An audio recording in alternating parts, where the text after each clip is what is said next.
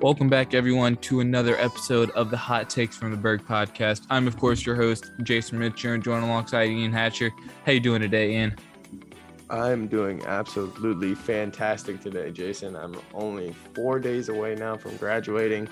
It is a crazy feeling. I can't even believe that, all that work you put in, it actually is for something. It's really still kind of just starting to set in because I think people kind of forget how, at this point in our lives as, young teenagers, the only thing we've ever known is school.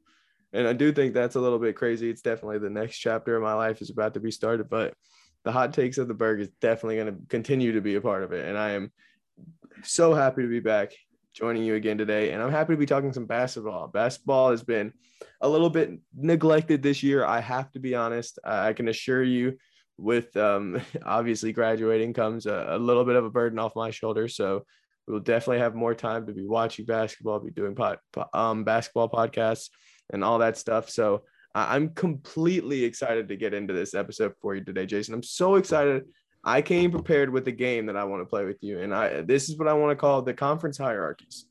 I've taken just the top 7 teams from each conference, and I want you to pick your top 4 teams right now, regardless of record. Just the way that you think they've been playing, and kind of also kind of like a projective look forward as to where you see the top 4 seeds ending up at the end of the season. Because that's really the way that we kind of gauge it. The top 4 seeds, they all get the home court advantage in the first round. That's really, to me, it signals the hierarchy. It obviously works different every single year, but that's usually a good way to look at it, in my opinion. So I want you to pick your 4 best teams from each conference. Now we can start with the Eastern Conference, and I'm going to go through and list the teams for you. We've got the Brooklyn Nets, Milwaukee Bucks, Chicago Bulls, Miami Heat, the Cleveland Cavs, the Philadelphia 76ers, and the Atlanta Hawks. All right, first things first, I'm going to put I'm going to put Milwaukee at number 1. There is rumors that Kyrie is going to be coming back for Brooklyn, so that's going to really shake up the dynamic there and force them to switch how they've been playing all season long.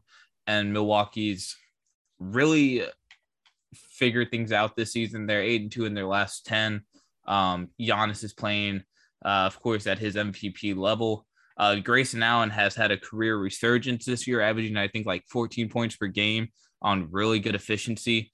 And of course, you still have the role player, or the Robin and Chris Middleton, and some really good role players like Bobby Portis, Pat Connaughton, Dante DiVincenzo. So they're gonna be at number 1. Brooklyn at number 2. I'm gonna put Miami at 3. They've really been rolling lately. I'm really liking what I'm seeing from Lowry, Jimmy, and hopefully Bam will come back soon and continue to help their playoff push. And then at 4, if the Bulls can continue what they're doing without basically their entire team, we'll get into that a little later. I think they can secure that 4 seed spot. I like that. We also have, along with something else that we're going to talk about later for other reasons, mine is going to differ just a little bit from yours, and I already know what I'm going to get. I'm going to get the Bulls hater. I don't have the Bulls in this, and just a little preface. The Bulls have already had their next 2 games postponed with all of the COVID-19 things that they've had. It's our first kind of experience as to what postponements are going to look like this year. It's definitely weird. It's going to help them a little bit because, like you said, they are a little bit banged up, but I just don't think even, this postponement is just kind of precautionary because they didn't even have enough players to play. So once they even get back, they're going to hit a little bit of a lull right here. I don't think there's any way they're going to be able to keep up as well as they have been playing. So for that reason, I am just kind of prospectively going to drop them just a little bit. I think there's another couple other teams that I listed out there who I think are kind of beneficiaries of hot starts. The Cleveland Cavaliers, I'm still figuring out what to make of the 76ers. If this is the roster, I definitely see them in that second tier. If they can trade Ben Simmons, then it's a different story likely. But until something like that is being able to happen, I can't see them in the top 4. So like you, I'm going to go Milwaukee at 1. They've just been too overpowering. And you even mentioned it. DiVincenzo is coming back and healthy. That's going to make them more dynamic, even though Grayson Allen has been so good for them. Imagine Grayson Allen now coming off the bench and it's just a real Joe Harris kind of a role. I'd say that, I mean, he's been shooting the 3 ball. So I think that could be really, really deadly because DiVincenzo is definitely the better overall athlete and defender, I would say, in my opinion. Second with you, I would have the Nets. Third, I'll have the Heat as well. It's been, even with Adebayo going down, I mean, you still see it every single night how hard they play defense. And Kyle Lowry has really paid dividends along with what is seemingly a new Tyler Hero, or rookie Tyler Hero. He's been playing absolutely lights out. And then Bubble fourth Hero for me, what's that? Bubble Hero is I think it's Bubble the good Hero. word for Bubble that. Hero. Yes, I like that. And so then at 4 for me, this is going to be kind of my surprise. I have the Hawks. I do think I kind of said it a couple of times. I think we are getting a little bit ahead of ourselves with just how good this team is. This Hawks team is after their postseason run a year ago, but I do ultimately believe that that's going to kind of accelerate their process overall. I mean, anytime you have the opportunity to get Trae Young, John Collins, and that kind of young core, meaningful postseason minutes, especially Trae Young, when we saw the way he responded on that stage, I think that's extremely meaningful.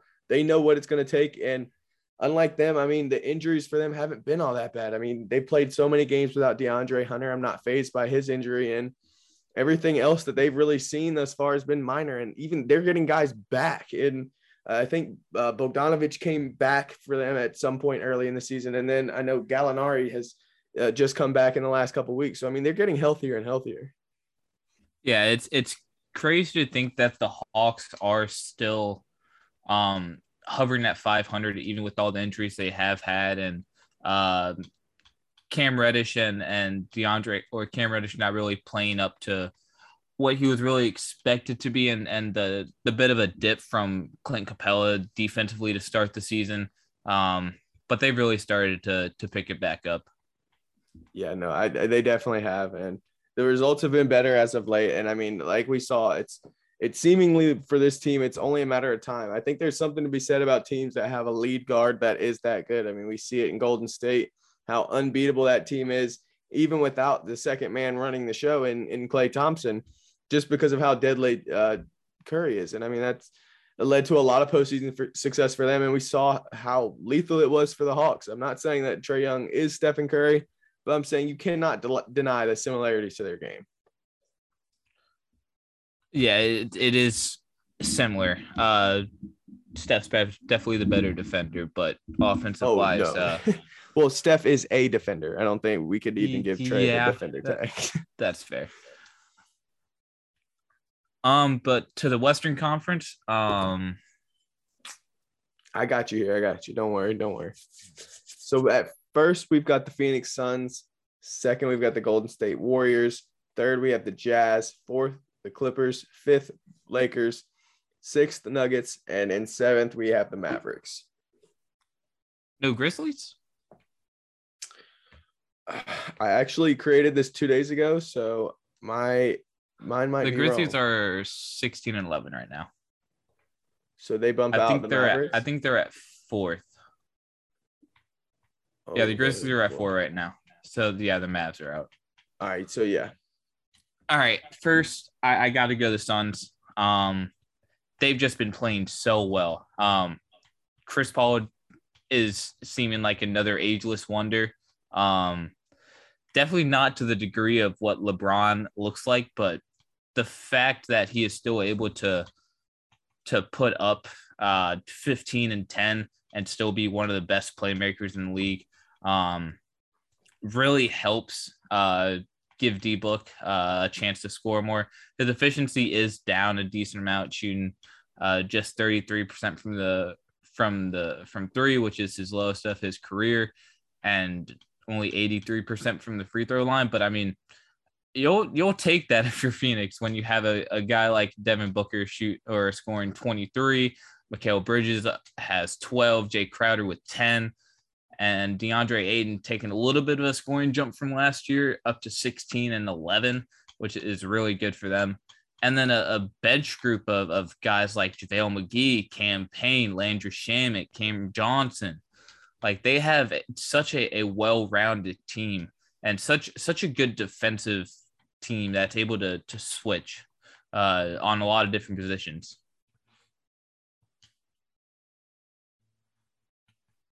Who you got in second? I'm gonna let you do your full run through. I gotta put Golden State here. The fact that they are 21-5 without Clay there is insane to me. They're still basically without Wiseman. He's still not fully returned. I'm pretty sure he's injured right now with some kind of foot injury. But Clay is looking really good playing in the G League right now for the Warriors. It's crazy to think it doesn't seem like he's lost a step. And once he comes back, you're moving Jordan Poole to the bench and you're getting that scoring punch off the bench next to a guy like Damian Lee. That is terrifying to think about. I mean, and then of course you're going to have the Splash Bros back together again of Steph Curry and Klay Thompson. And of course you still have Draymond Green, who is arguably one of the greatest defenders in NBA history. I think he's up there in top 5 easily. At 3, this one might be a little iffy, but I'm gonna put the Grizzlies here. They are doing phenomenal things, and they're winning games without Ja Morant even there. The scoring load that Dylan Brooks has taken on and Jaren Jackson have taken on in place of Ja Morant going down is really good to see. Even DeAnthony Melton off the bench. I'm really happy to see that they're taking on the scoring deficit that Ja Morant left. And they're playing really good. I mean, Ja's been down for 2 weeks now, and they're 7-3 in their last 10. They're playing winning basketball without the MVP candidate on their team, which blows my mind. It is impressive. And then at 4, I'm gonna go with the Jazz here. It's a toss up, but I think they're better than both the LA teams, and I don't think Denver is gonna be able to get back to that with MPJ going down for the season, and we're still not sure on the Jamal Murray return date if he will be returning. But the Jazz, I mean, you have a 3-time DPOY anchoring your defense, and granted, he can get exposed in the playoffs, which was shown last year, but during the regular season, you don't have all that much to worry about. Donovan Mitchell, of course, your main scoring load, a really good playmaker in Mike Conley, averaging 14 and 6. Bojan Bogdanovic, just a really good scoring punch, averaging 17 and 4. It's insane. I really like this Jazz team. They're a good defensive bunch. Not much else to say about this Jazz team. It's been said before. It's just a really good group of guys during the regular season that don't seem like they can get it fully done in the postseason. Yeah, I like that. I'm definitely going to switch up the approach. First off, for my first team, I'm going to put the Golden State Warriors.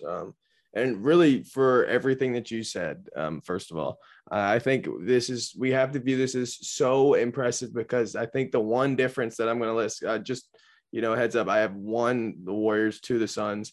The reason why I think the Suns get the edge, for one, like you said, the Warriors are playing just at the same level as the Suns, and they still are going to get a guy who we know to be one of the league's top 30 players, no questions asked.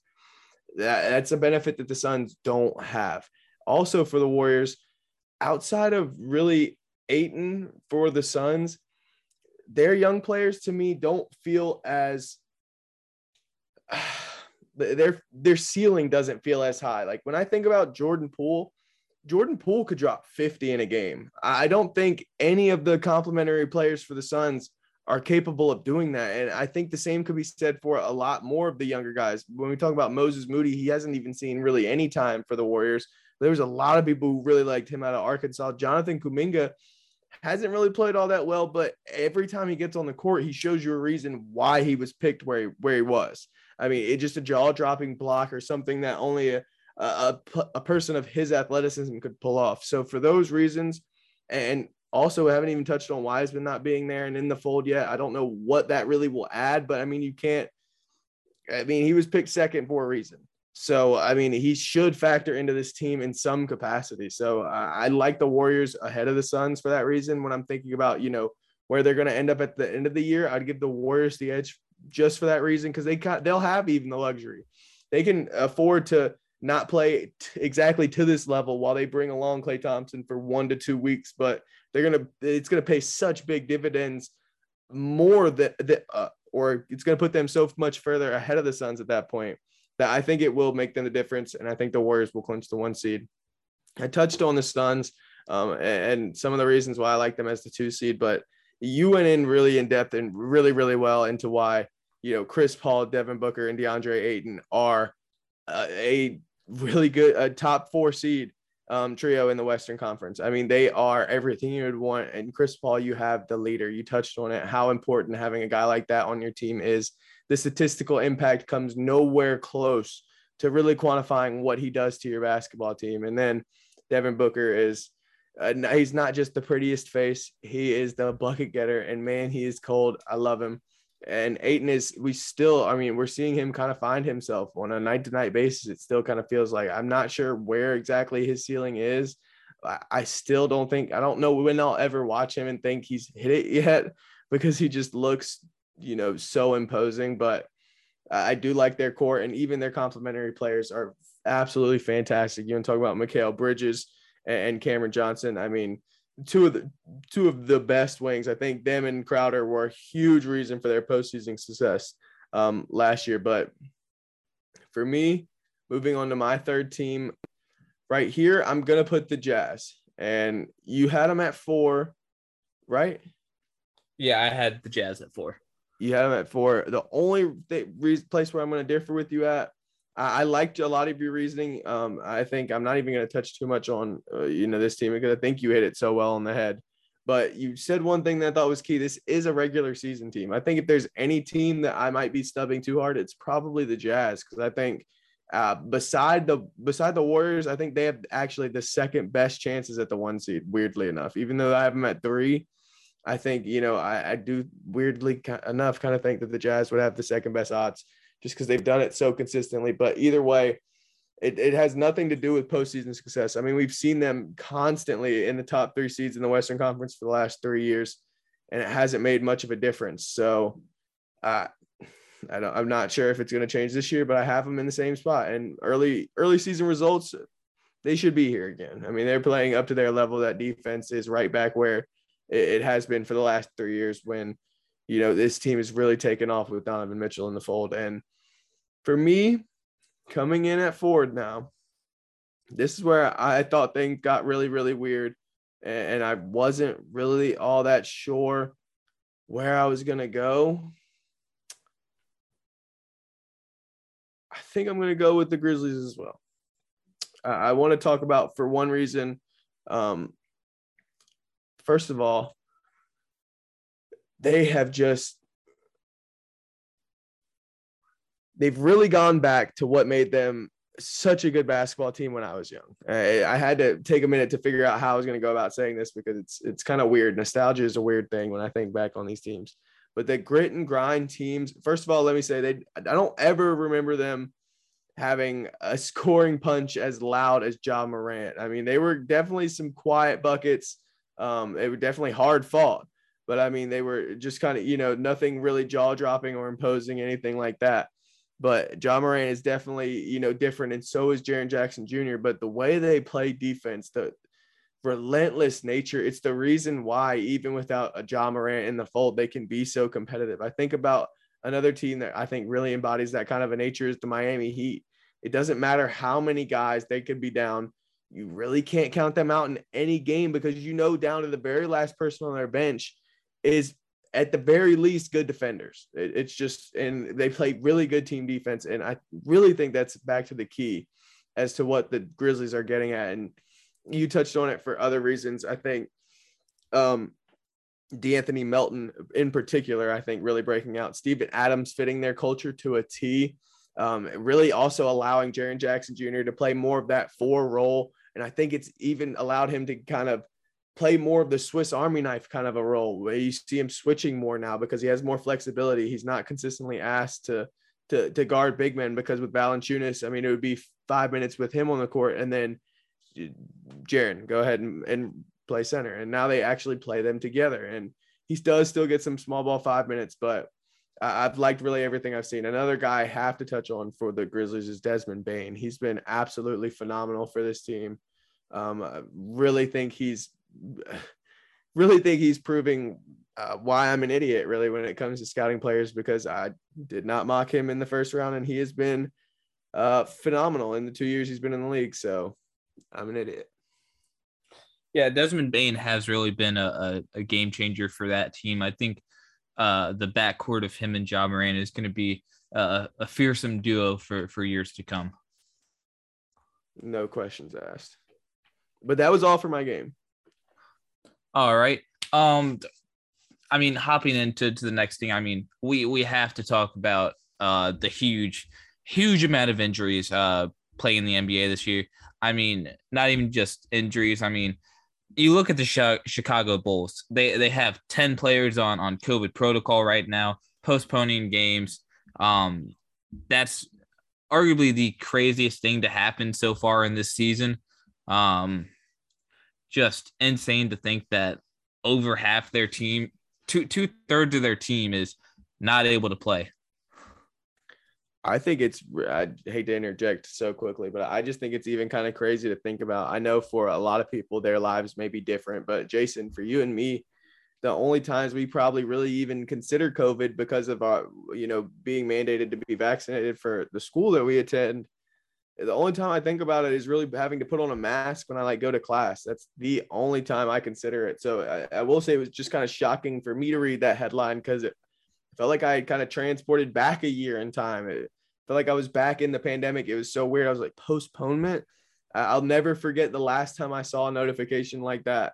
And it really resonated like that was the night everything happened at that Thunder and Jazz game, the night the NBA stopped. And, Rudy Gobert tested positive and like I said, the NBA world was put on a halt right then and there. So it was definitely weird. I'd say a little bit alarming to have a COVID situation. And like you said, 10 guys, that's definitely serious. And I mean, it was only 2 games. And I know that for a fact they have their fingers crossed and they're hoping that, some of these guys can go because they won't be able to fill the roster. And if it's 10 confirmed COVID cases, they won't be able to fill the roster for a while. So this is definitely something that I think everybody should watch and stay up to date on because it's going to have some, really drastic ramifications.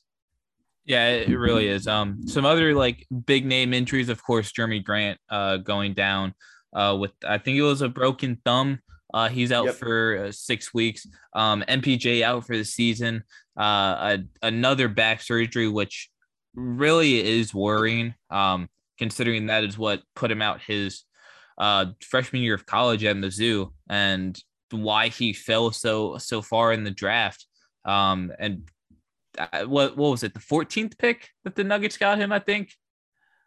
Yeah, I believe it was pretty positive. Yeah, the 14th pick.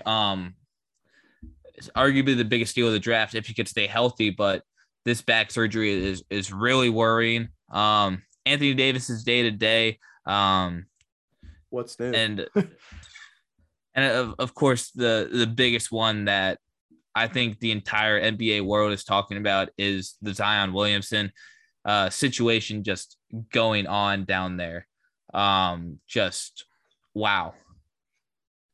Um, uh, another huge injury to Zion, a broken foot, and just the Zion situation has really gotten out of hand. Yeah, it really has. First of all, before I get into Zion, just because I think, some of these other things deserve a quick touch, and I'd like to go a little bit longer on Zion. The only one I really want to go into is Jeremy Grant, and his injury, the thumb injury, is the same one that Bam Adebayo had. I think, it's best to kind of just group them together because they practically got injured a week apart from one another. Same exact injury, same exact surgery, same exact timeline to come back. 6 weeks for both of them, and I think they both are really key to both of their teams. Now, obviously, Bam Adebayo plays for a team that has higher aspirations in the Miami Heat, and obviously field a better team. But Jeremy Grant was really instrumental in this team for kind of helping these young guys get acclimated. I think it's really understated. I think a lot of people think you can just kind of keep drafting these young guys and just keep throwing them to the wolves. Nothing matters. They have to have somebody to look to who's been there and done that before. Because when you get a bunch of 19-year-olds, I can tell you that would be a really slippery slope very fast, and it would be a sorry excuse for an NBA basketball game. But I do know, and I can tell you from experience watching some of these Thunder games lately, but I do think this is a tough blow for both the Pistons and the Heat. But for both of them, it'll be a nice opportunity to see some of their young players perform and step up. But back to Zion, he did suffer the setback. He's expected to continue to be brought about slowly. And at this point, I'm starting to wonder, is this a boycott by Williamson? And I say that for the reason as there's so many, I know it's often really stupid to get caught up in rumors or anything like that, but there's a lot of binary kind of conversation going online about Zion Williamson. It's either this guy is the fat, laziest slob ever, or it's this guy is clean cut. God, get him out of New Orleans. I can't believe they're ruining him. There's no in between here. Or at least I'm not hearing it. Granted, that's a lot of just what the internet is, but I do think it's crazy because you'll see. I saw a picture the other day that was quite obviously him in the store with this man and his son. And the guy had written in the tweet, he said, "This Zion, wow, so nice. Came up to my son, said, I like your shoes, and agreed to take a picture with us and all this and that." And you could see the Christmas decorations and everything in the back, and everyone was commenting on the picture about, oh my God, this guy looks so slim. Like, how is anyone talking about his weight? He looks super, super slim right here in this picture. And it was supposedly, just a couple of days ago.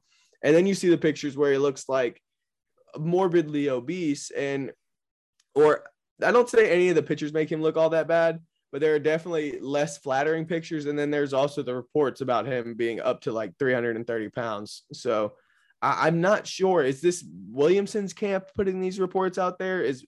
Are they trying to, drive this wedge between him and New Orleans? I mean, we know what the situation was with his family earlier on. I'm starting to really wonder. I really like Zion as a player, and I know maybe it's not ideal, but there's a lot worse situations around the league than New Orleans. I mean, first of all, they've got one of the better players they've had in a long time. Well, other than Anthony Davis and Brandon Ingram, they're trying to move into a new era. Valanciunas has been playing fantastic since you haven't been there. They still have a plethora of young players. Kira Lewis Jr. also, by the way, is another guy who went down for this season with a torn ACL. I'm sad to see, that young guy's season come to an end, but I'm sure he'll be back.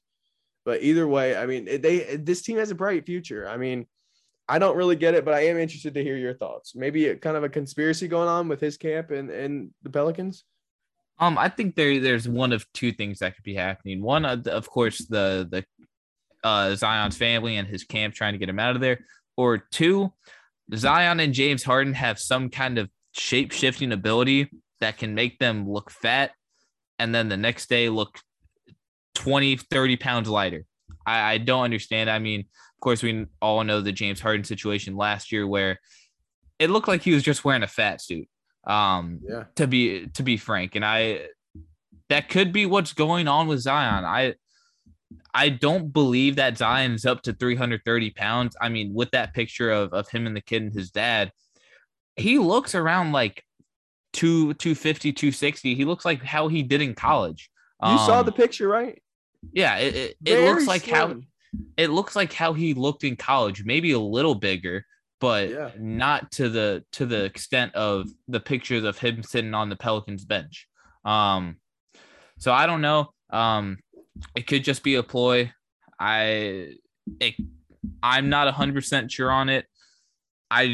I can understand why Zion's family would want him out of New Orleans, because it does seem like they haven't really been taking care of his body the best. I don't know the Pelicans training staff all that well and how they've dealt with injuries, but I know AD had a lot of injuries in his 7-year span there. So it could be kind of going down the same road with Zion. Yeah, there is one more thing just kind of in regards to this. There was an incident before, or I guess technically right after Zion got drafted in the summer league, where he fell asleep during a summer league game on the sideline. And I remember everybody thought it was so funny, like, oh my gosh, he's injured, he doesn't care. They made a kind of a deal out of it then. But I have a deeper point here. I think it's always a good time to educate people on not believing everything you read on the internet. So, like I said, with that backstory, I saw a post today that said Zion Williamson sleeping at Pelicans game.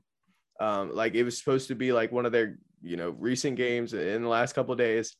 And reportedly like final straw for Pelicans, and they will now start to, search trades for him. And this was, the only reason I comment on it is because there was 5 or 6 comments below that of other verified accounts.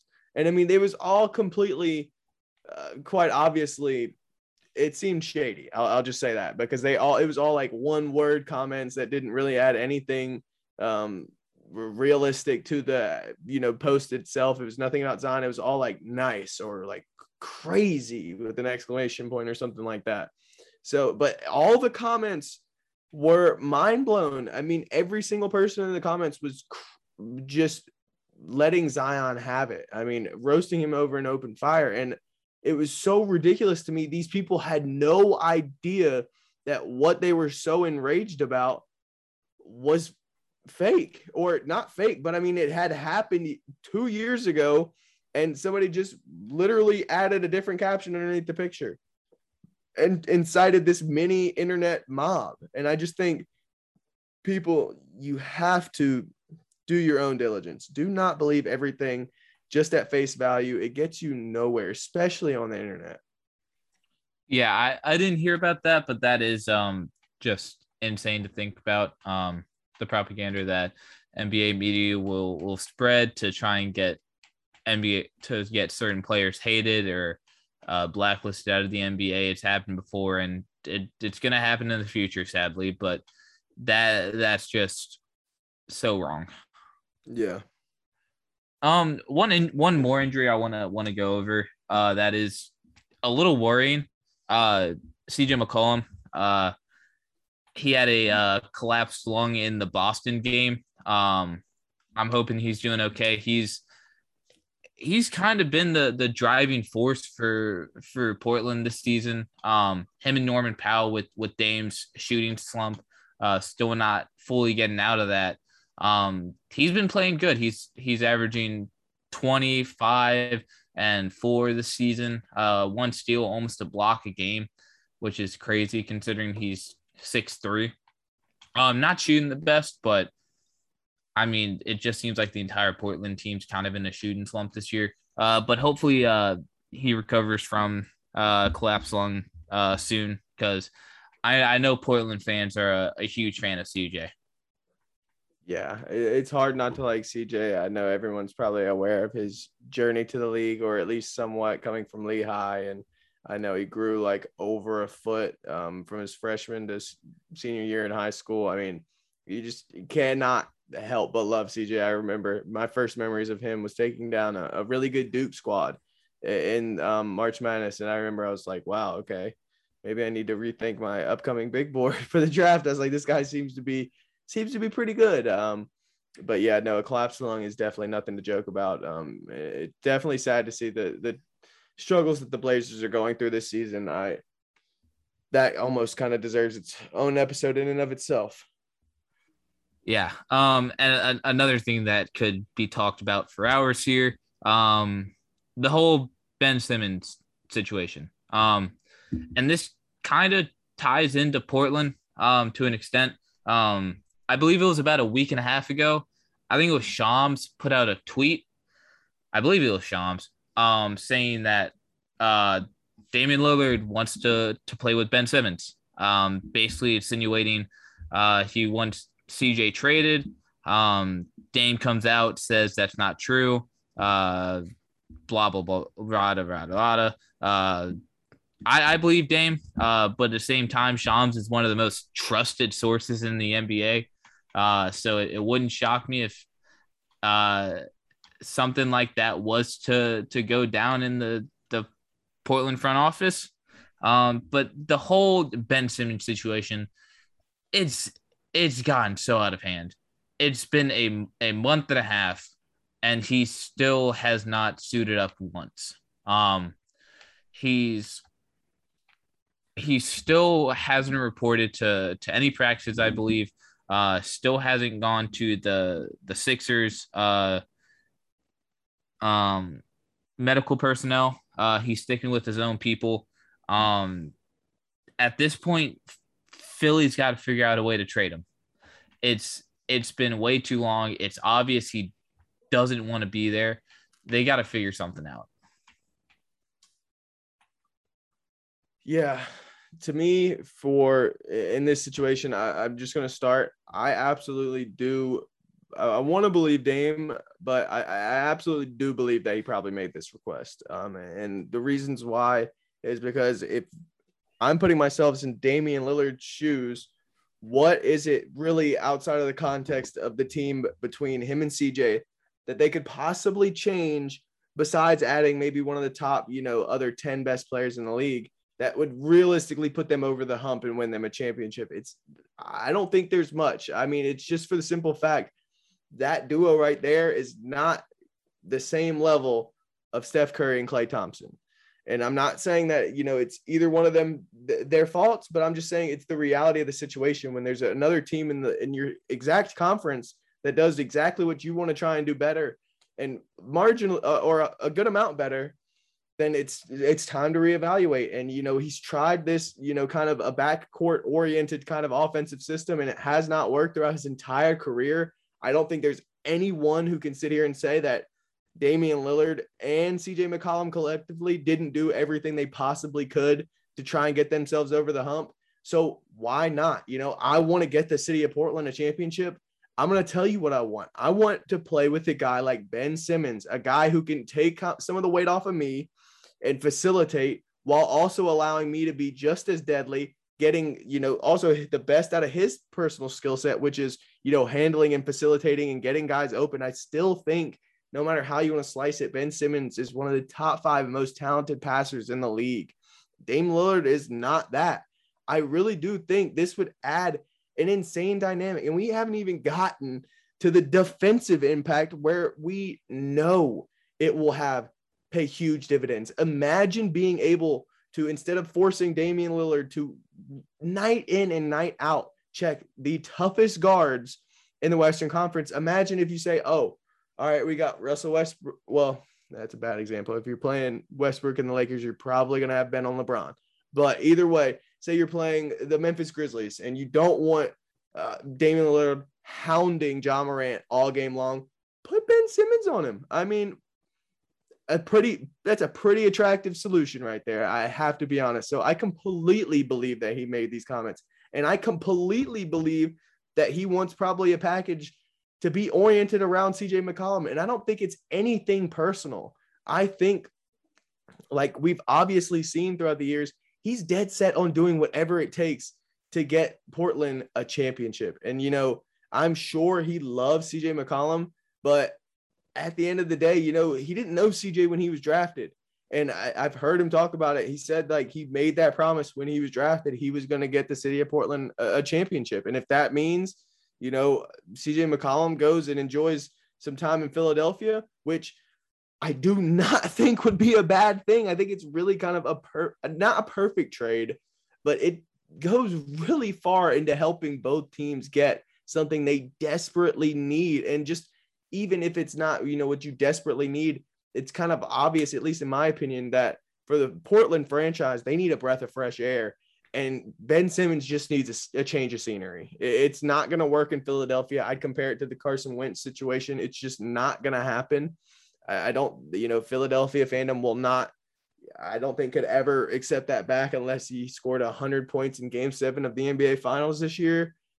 So with that probably not being the reality, I think this would be a perfect situation. Now, do I believe 100% that Dame brought this up? No, not necessarily, but maybe do I see it being mentioned and him not necessarily saying no? I absolutely do, because I don't think that there's a reality. I mean, Dame is an ultra competitive person. He's weighed all his options. He knows what realistic things are in play. And I guarantee you he's put a lot of thought into a Ben Simmons for CJ McCollum swap. No, if this doesn't happen, I know this trade has been brought up in the past, and this kind of leads into the next topic. Ben Simmons to Indiana. I think that'd be really good for both sides. I mean, of course, the report has come out. Indiana is looking to rebuild. It's clearly not working. And I think a trade package of Malcolm Brogdon and I don't know, maybe Karis LeVert. I don't know how the money would work. Exactly where my mind went, yeah. I don't know how the money would completely work there, but them two for Ben Simmons, I wouldn't hate that if I was the Pacers fan. And you decide. Go ahead. You decide between Domantas Sabonis and Miles Turner, and you have a two-man front of either Simmons and Turner or Simmons and Sabonis. I like that. That's exactly the same place my mind went. And I do have to agree. I mean, Indiana would seem like one of those prime places. I mean, and to me, it will be a team like that ultimately ends up taking a chance. I don't think it's going to be your Los Angeles Lakers, obviously, that trade for them, or just even to say like your Miami Heats or your Boston Celtics. I just don't think it's going to be one of your premier teams, because honestly, I think all of them are content to stay the hell out of it and just say, you know what, if Ben Simmons just doesn't want to play basketball, awesome. I mean, I'll just shoot him a contract and whenever he's a free agent. I realistically kind of think that those teams at least will do that. But for these small market teams that know, like, hey, if we even got a meeting with Ben Simmons, he'd probably laugh in our face for asking him to come to, like, this is a bad example, but just to say like Toronto or San Antonio or Oklahoma City or Orlando or just some of those places like that, he'd laugh or wouldn't even come to the meeting.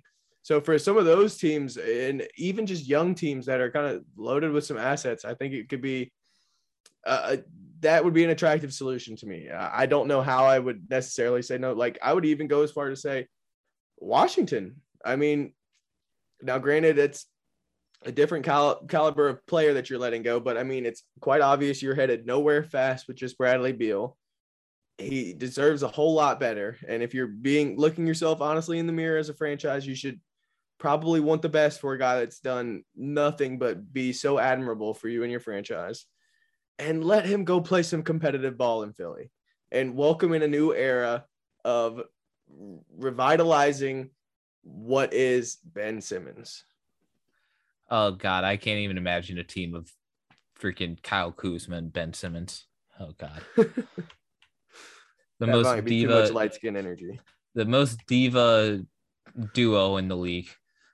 But Sixers fans can be like, oh, but we're losing so much defense. You are gaining one of the best offensive players in the league. I wouldn't be too upset. I know he's in a shooting slump this year. But I mean, it's Bradley Beal. He'll figure it out. And when you have one of the best big men in the league in Joel Embiid next to you, You don't have to worry about too much. I mean, yeah, that's just definitely a luxury that you cannot always say. I mean, Joel Embiid manning down the middle of your paint, it always makes you feel a little bit better. Also, the fact that they'd be able to bring Seth Curry off the bench would be lights out. Yeah, I mean, just to think how far or where this team has gone, it seems like we were practically, at least for me, screaming through this microphone for Philadelphia to get some shooting help just 2 years ago, and now to think here you're in a potential to have or field a roster with some of the most talented shooters in the league, and guys like McCollum or Beal or something like that. Like I just think they've got to be a little bit more aggressive. Like I don't think there's any mending this bridge, and I understand you will never get the value that you think that Ben Simmons is worth, but you're gonna have to try, and you're gonna have to find the best deal possible. And I'm sure that there's one that can make you a competitive team, or a more competitive team than you currently are this season. I'll just say that. No doubt. This is just like a kind of a one-off thing that happened that I know pissed off a lot of NBA fans, and this pissed me off. The Houston Rockets. I forgot which game it was, but KPJ technically recorded his first ever triple double. Alperen Sengun batted the ball away, and I think it was KJ Martin and what's the other forward's name? It slipped my mind. Young guy. Oh my gosh, I know you're talking about too. They were yelling at Jae'Sean Porter. Tate? Yeah, Jae'Sean Tate. They were yelling at KPJ to come back and get the rebound for his first ever triple double. And during the game, they give it to him. And I think it's like a 20, 11, and 10 game. I'm not sure of the exact stats, but he gets his first ever triple double. And then 3 days later, the NBA says, no, we're going to change that and end up giving the rebound to Alperen Sengun, taking away the triple double that KPJ got. So I know that pissed off a lot of NBA fans. That pissed off a lot of Houston Rockets fans. And granted, it pissed me off a lot. I love watching KPJ play. He is such a fun player to watch. Granted, him at point guard hasn't worked out the best in Houston, but he's figuring it out. And the fact that the NBA will go out of its way to change the stat to another player a few days after, it's really annoying. It was definitely pretty petty. I think a lot of it had to do with the noise that it got online. Like, honestly, I guarantee you if that just kind of did the normal rounds on Twitter, like your 100 likes and 10 retweets, something like that, it would have done nothing. Nothing would have happened. But it was just because of all the attention that it got and how egregious I really do think it was. I mean, for one, to me, it was sad for the simple fact of the fact that the Rockets were able to do that. I understand not thinking that you're in a game. I will never be able to understand not giving 100% effort at all times. I mean, maybe I'm crazy, but if I were a coach, you wouldn't see the court unless I knew you were going to give me 100%. And the fact that I didn't see, I know exactly what team were they playing? It was the Thunder. Oh my God. The stats was an 11 point, 11 assist, 9 rebound game. See, I mean, I didn't know I was ragging on my Thunder, but I mean, it makes sense because we have been probably the worst team in the entire league this year. But I mean, that's just absolutely egregious. I wouldn't have played any of those 5 guys the next game if none of them hit the boards that hard that you let the Houston Rockets play hot potato with it to try and get Kevin Porter Jr.'s triple double. Yeah. The last thing, I'm sorry I have to rag on your Thunder here. Please go ahead. I'm ready. The biggest deficit in NBA history. Wow. That game was I I don't even know. That is, well, I think 152 to 79. I think it was a 73-point loss. So obviously I'm not happy about it. Well, I'll say it brings a slow smile to my face, knowing that, our draft picks will pay better dividends. But like I said, that's a slow smile. It's not something that you're going to even be able to look at my face tomorrow or even a couple months from now and be able to see. But come maybe April, then you'll be able to see the smile. But right now, man, it is not fun to watch a team tank. I cannot stand it. I've been on record as to saying in the past, I can totally see how it makes sense to tank. I mean, give yourself the best chance to get better players through the draft. If you can't compete, it makes sense to me. I mean, why drag out 10 years of middling basketball when you could, realistically have 2 of the top 10 players in the league in the next 5 years? It's just a proposition I don't think anybody could realistically pass up. But goddamn, the product on the court is so ridiculously bad. I do not enjoy watching my team play. And it is even worse for the fact that the game where we set the biggest deficit in NBA history, the opposing team doesn't even have their best player in Ja Morant. It's things like that are pretty demoralizing. And, I'm just looking for the flashes and the sparks of hope. And luckily, for my sanity, I'm seeing that in some of our players. I am seeing the bright spots. It's not many. It's definitely not many. But, I take every bit of a wild Poku pass that ends up in one of our teammates hands, or a Jeremiah Robinson Earl successful box out. I mean, that's something that I've come to really appreciate these days. And just watching Lou Dort run around like a madman, I mean, that's about all I have to rely on at this point. I will give it to OKC. They didn't have SGA or Josh Giddey, but when you let everyone on the Grizzlies besides 3 players score double digits, it's never gonna end up well.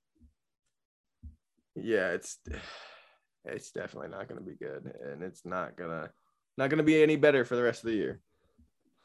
But that's the main topics I really wanted to hit on. It's been such a crazy NBA season. I mean, some teams that are really showing out. I mean, the Houston Rockets went on, I think, like a 7-game win streak out of nowhere, which really shocked me. Kind of ruined their tank. And then the Detroit Pistons on a 12-game losing streak, making them by far the worst team in the NBA right now. Yeah. Oh, go ahead. I was just going to agree with you. I mean, it's definitely been an interesting season up to this point. I just kind of also wanted to go back, as we wrap this one up and repeat kind of what I said earlier about the fact that I know I definitely am a little bit sorry about not being more on top of this NBA season thus far, but don't worry. We're just in time for what I'll say probably my personal favorite time of the year. There's nothing like Christmas NBA games to me. I don't know what. Just sitting on my couch like a fat lard all day on the 25th of December is just something that I don't think I will ever not do in my entire life. And I definitely say it's a personal tradition of mine. So once I get that fix in, there's absolutely no telling how invested I'm going to get in basketball. And I can't wait to, see the rest of the season out.